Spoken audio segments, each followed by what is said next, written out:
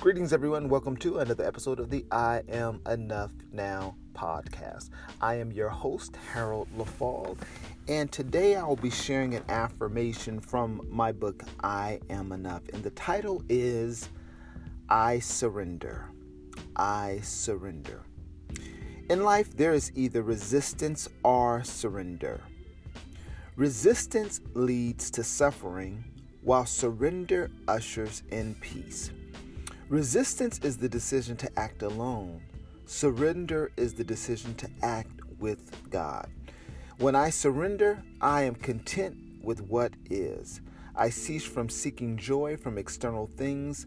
I simply allow the joy that is already within me to be released. I have the capacity to redirect the story of my life. Unbounded from my past experiences, I can change the blueprint of my life by changing my mind.